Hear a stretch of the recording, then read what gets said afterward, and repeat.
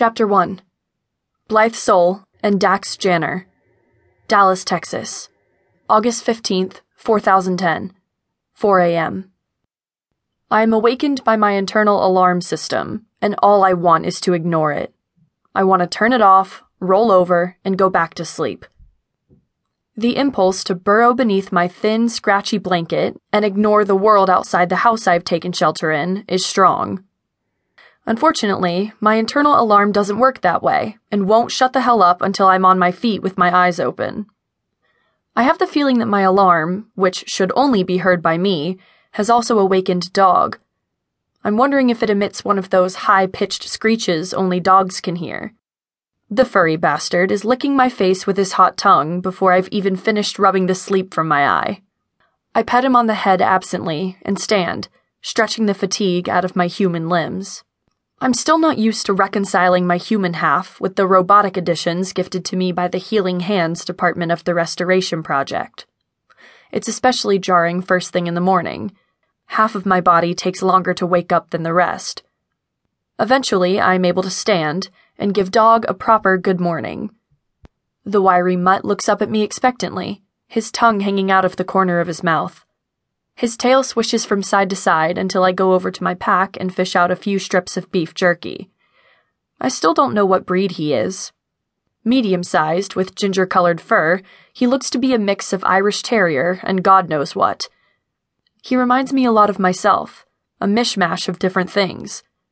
Black, white, girl, robot, we're both a conundrum.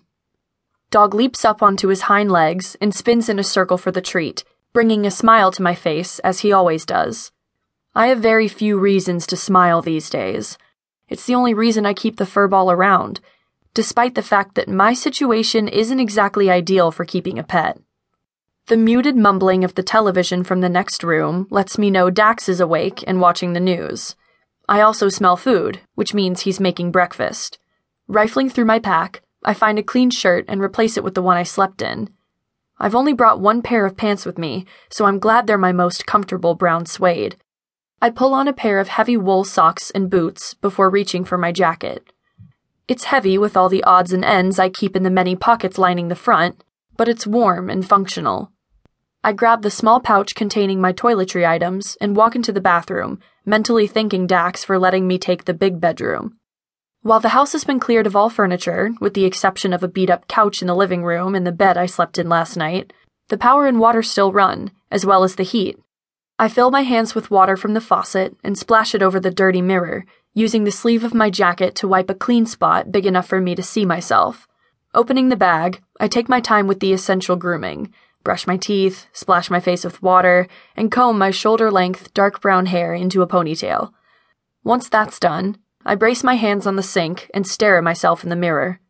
I keep looking for that girl who had dreams of joining the army and the ranks of the military police, of riding around on one of those sleek hoverbikes and pinning one of their gleaming silver badges to my shirt, of being a hero, the kind of person people could look up to and trust, like my father.